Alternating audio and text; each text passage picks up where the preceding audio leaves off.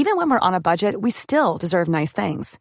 Quince is a place to scoop up stunning high-end goods for 50 to 80% less than similar brands. They have buttery soft cashmere sweaters starting at $50, luxurious Italian leather bags, and so much more. Plus, Quince only works with factories that use safe, ethical, and responsible manufacturing. Get the high-end goods you'll love without the high price tag with Quince. Go to quince.com/style for free shipping and 365-day returns. Hey, I'm Ryan Reynolds. Recently, I asked Mint Mobile's legal team if big wireless companies are allowed to raise prices due to inflation. They said yes. And then when I asked if raising prices technically violates those onerous two-year contracts, they said, "What the f*** are you talking about, you insane Hollywood ass?" So to recap, we're cutting the price of Mint Unlimited from $30 a month to just $15 a month. Give it a try at mintmobile.com/switch. $45 up front for 3 months plus taxes and fees. Promo rate for new customers for limited time. Unlimited more than 40 gigabytes per month. Slows full terms at mintmobile.com.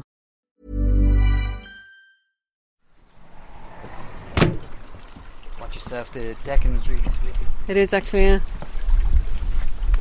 Hey, lots of mushrooms coming up. Oh, look at that, yeah. That's a sign of a healthy garden. It is. Isn't it? The garden looks great, actually. It's not too bad for this time of year, anyway. There's lots of nice green stuff growing on your pond. Yeah.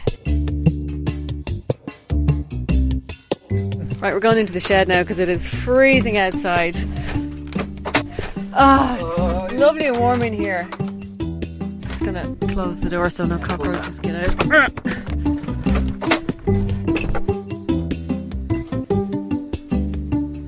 So, Collie Ennis, we're back in the critter shed. Yeah, Colette Kinsella, here we are, back again. Nipples, no nipples. Nipples, no nipples, yeah, that's what we're talking about today. Welcome to another episode of Nipples, No Nipples. Yeah, so, lactation in non-mammalian animals. Yeah. That sounds very posh, doesn't it?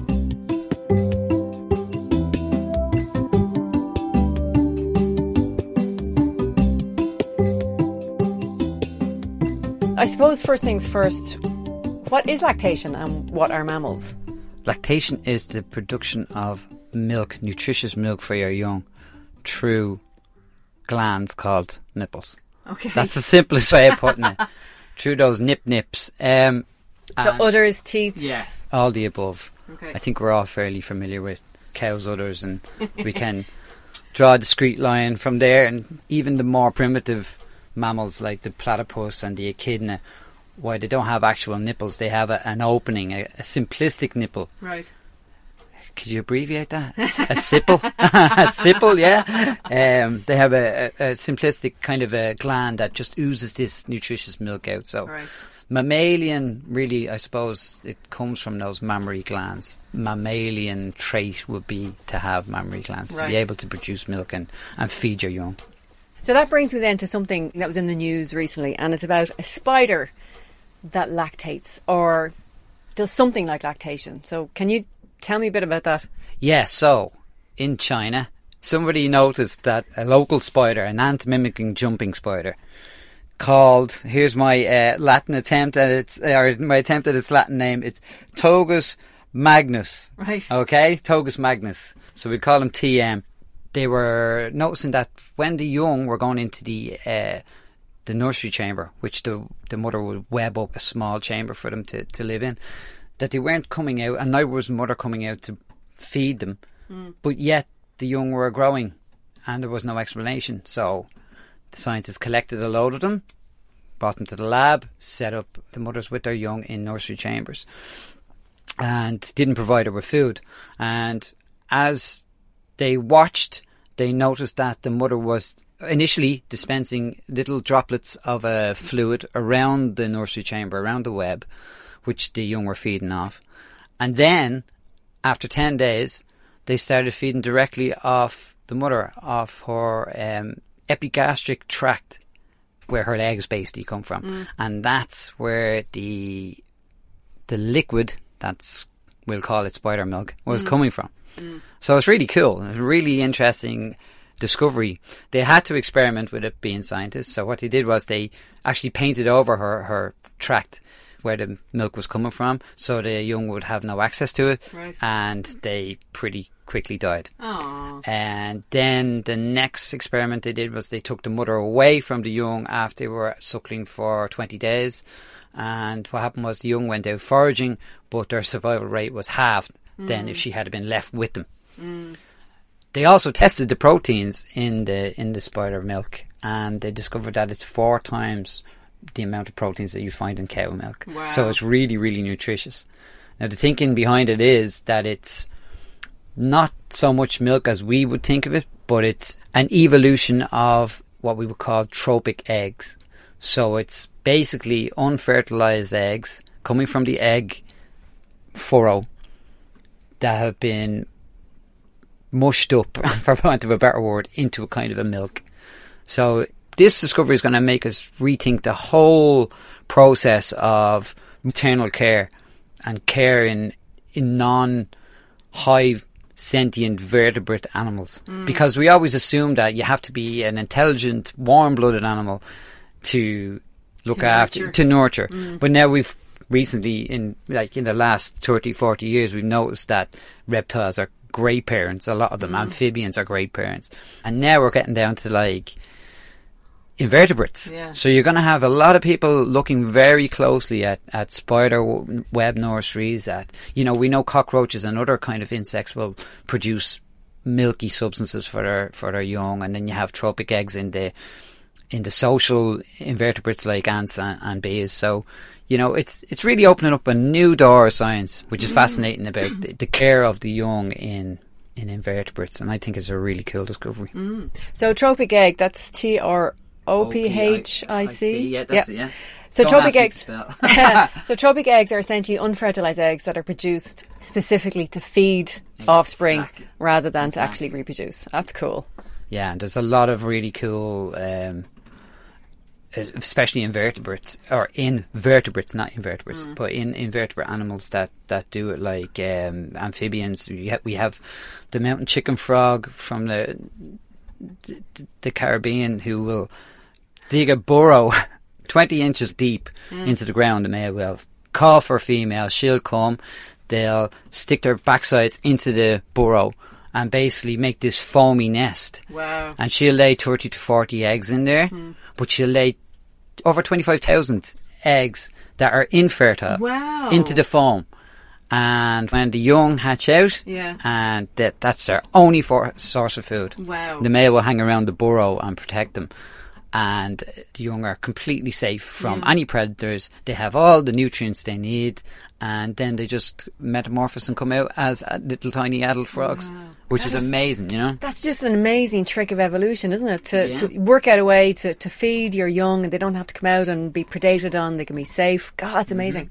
And a lot of tree frogs and poison dart frogs will do something similar, because if you can imagine, they're using bromeliads and small little puddles that have formed in bromeliads are kind of you'd see them in garden centres. They're kind of the plastic looking flowers that have long triangular leaves, and in the centre of them there's always water getting caught up in these little kind of micro ponds, and the tree frogs of course are going to use them for breeding.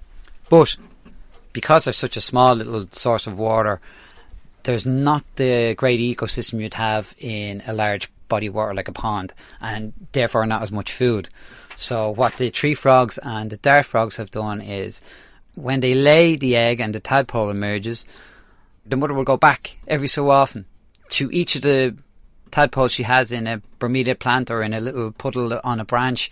She'll go back, pop in an unfertilized egg, and that will do it for the week or the month that it's eaten. It's incredible, so there you go. There's two kind of amphibian tricks and how they use tropic eggs.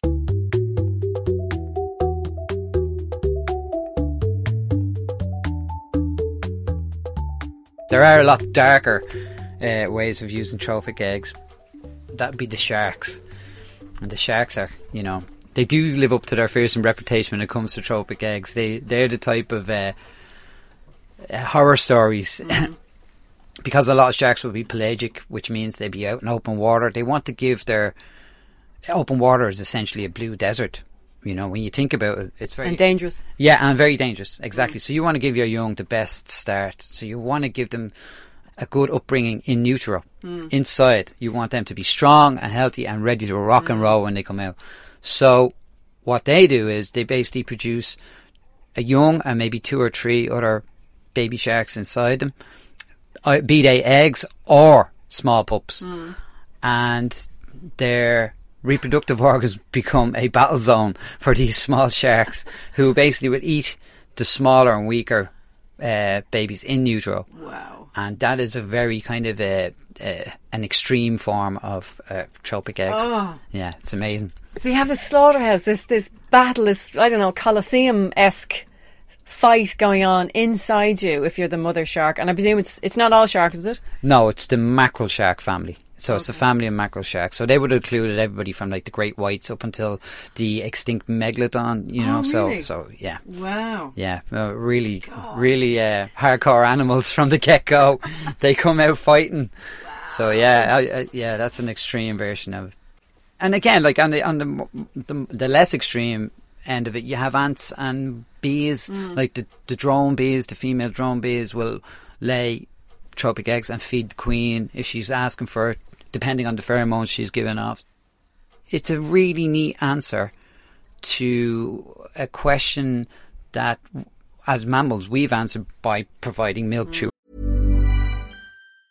I'm Sandra, and I'm just the professional your small business was looking for. But you didn't hire me because you didn't use LinkedIn Jobs. LinkedIn has professionals you can't find anywhere else, including those who aren't actively looking for a new job, but might be open to the perfect role, like me.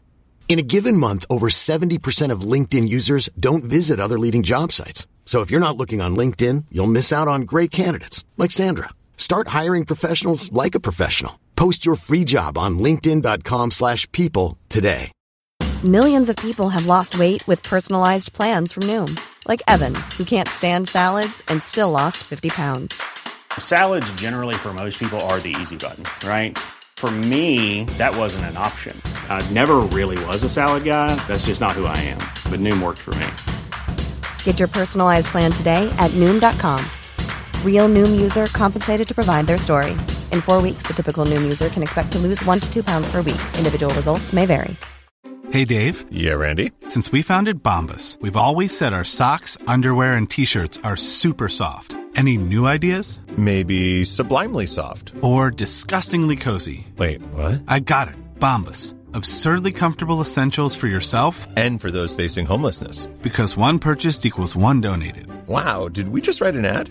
Yes. Bombas. Big comfort for everyone. Go to bombas.com/ACAST and use code ACAST for 20% off your first purchase.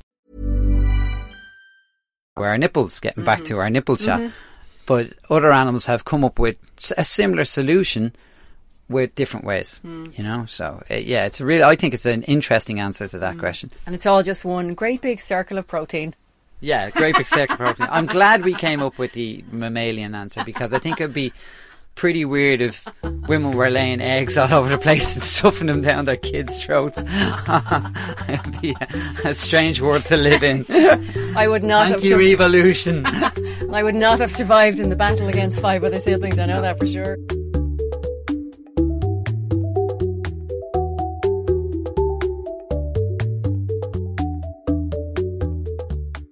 There actually is a discus fish as well. We never talked about that. They produce a mucus on their skin, which feeds the young, which is actually quite similar to milk. Right. So there's another method of dispensing nutrients to your young. Yeah. And that's one of the big evolutionary drives, isn't it? So our evolutionary drive is to stay alive, to procreate and then to keep our young alive. Yeah. And that's one is directly attached to the other. Yeah. So amazing. That's the big push. It's just to have the next generation replace you. I came across something that I thought was really interesting. There's a species of flying fox of fruit bat where the male lactates and feeds the young. That is amazing. I never knew that. There you go. That's so cool. And then there's some birds give their young crop milk, which is something that's secreted. It's not quite like milk, but it's more like, I think, a hard or a soft cheese substance, but that's secreted from inside their crop. Yeah, they can't provide the true nipples. Yeah. Hence the Nipples no nipples. Komodo dragons actually do a kind of a tropic egg thing.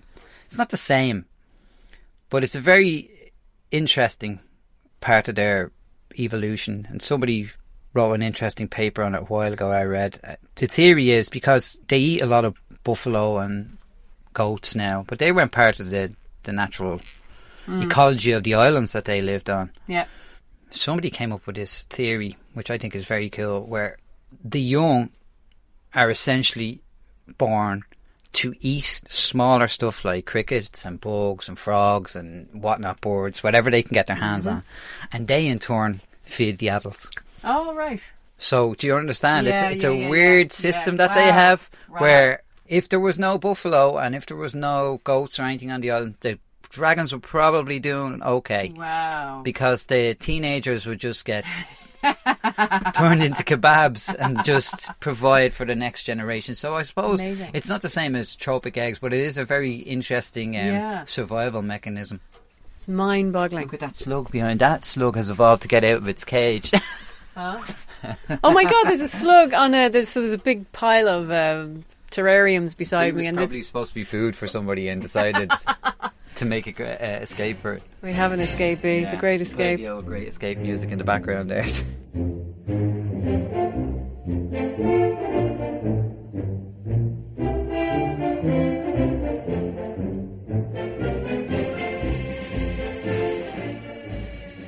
I have a suggestion and a question. Yeah.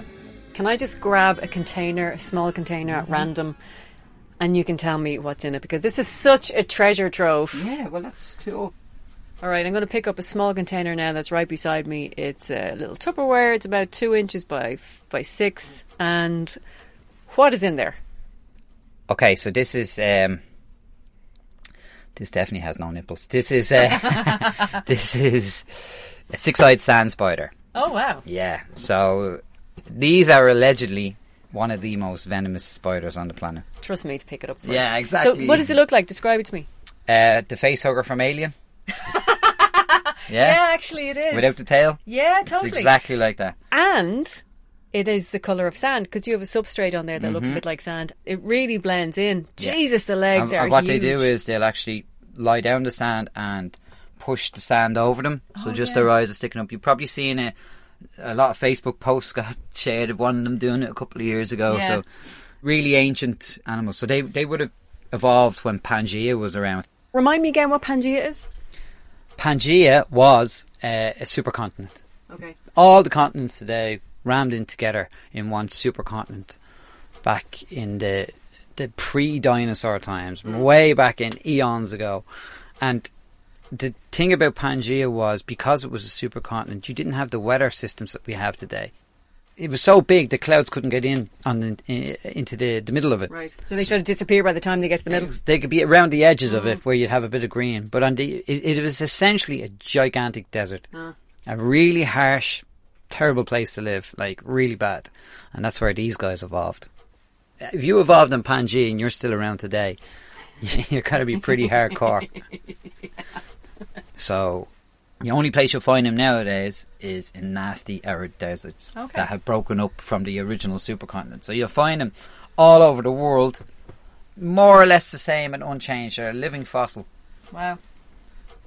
They're also a desert species, and what happens with desert species is they're quite funky when it comes to venom.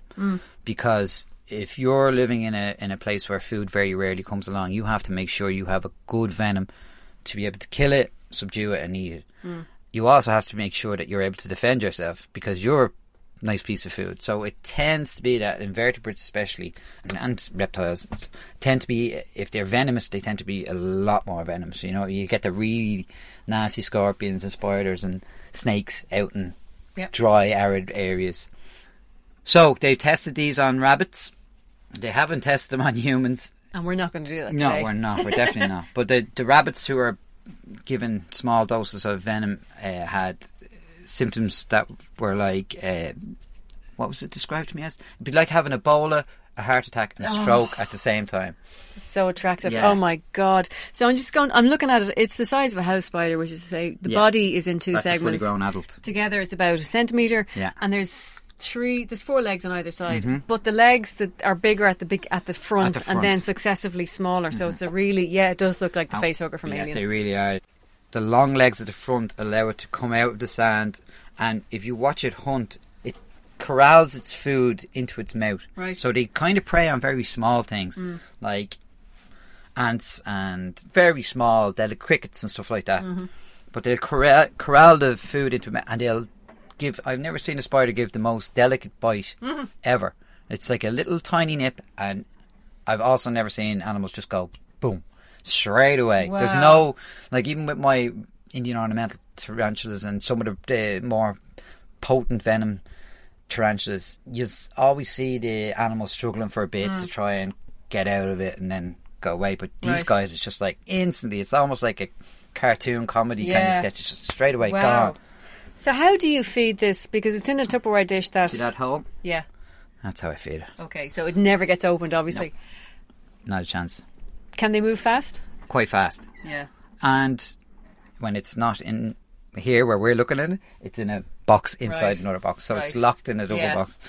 And what goes into that little hole in there? So crickets. Every couple of months I'll give it a cricket. Okay. You could feed it and it will keep eating, but it will die really quickly because obviously it doesn't get a lot of food where it's from. Yeah. So you have to match it. Yep.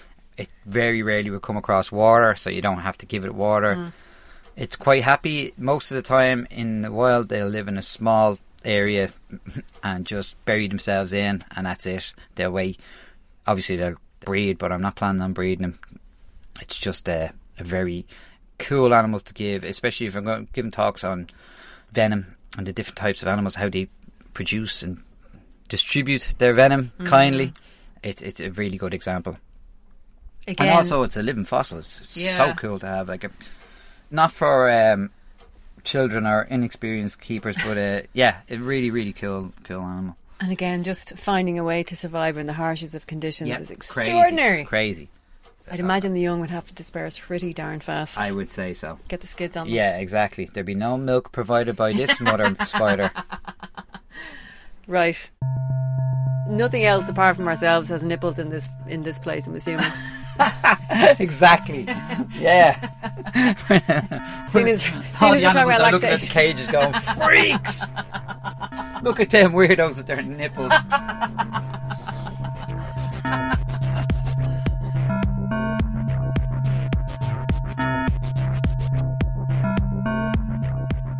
Right, will we finish that up? We'll see you in a couple of weeks then, I guess, Collie, and that was cool. That was milk-tastic. And into the breach. I think it's bloody freezing cold outside, so will we head out into the... Alright. Oh my God, leaving the warmth of the... All my trees are bare, and just from a bit of wind, and winter's here.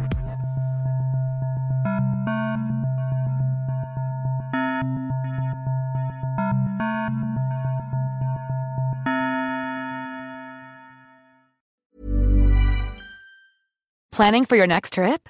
Elevate your travel style with Quince. Quince has all the jet-setting essentials you'll want for your next getaway, like European linen, premium luggage options, buttery soft Italian leather bags, and so much more. And is all priced at 50 to 80% less than similar brands.